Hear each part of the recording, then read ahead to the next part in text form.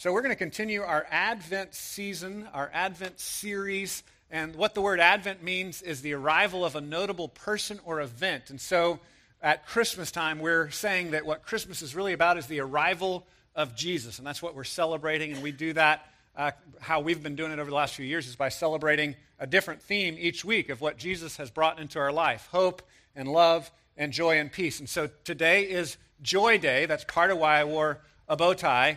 Plus, it's just fun, right? So we're going to be looking at joy today, the advent of joy, and we'll be in Isaiah chapter 25, verses 1 through 9. So for this whole season, we're looking at different passages from Isaiah. It's sometimes referred to as one of the major prophets because Isaiah is one of the longer ones. So there's major and minor prophets in the books.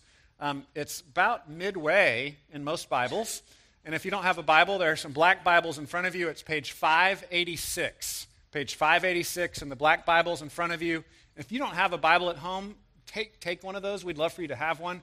We want to get you in the habit of looking at God's Word and reading it together with us. So page 586 in the black Bibles, Isaiah chapter 25.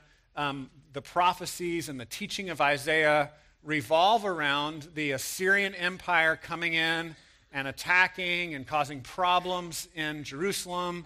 But then they were pushed back, and God had prophesied their freedom from the Assyrian Empire, but then he said through Isaiah, well, this other empire is going to come as well. Babylon's going to come. And so you start to see this theme that there are always these empires of man.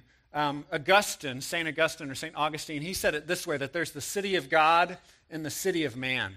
And so contextually in Isaiah 24, there's a lot of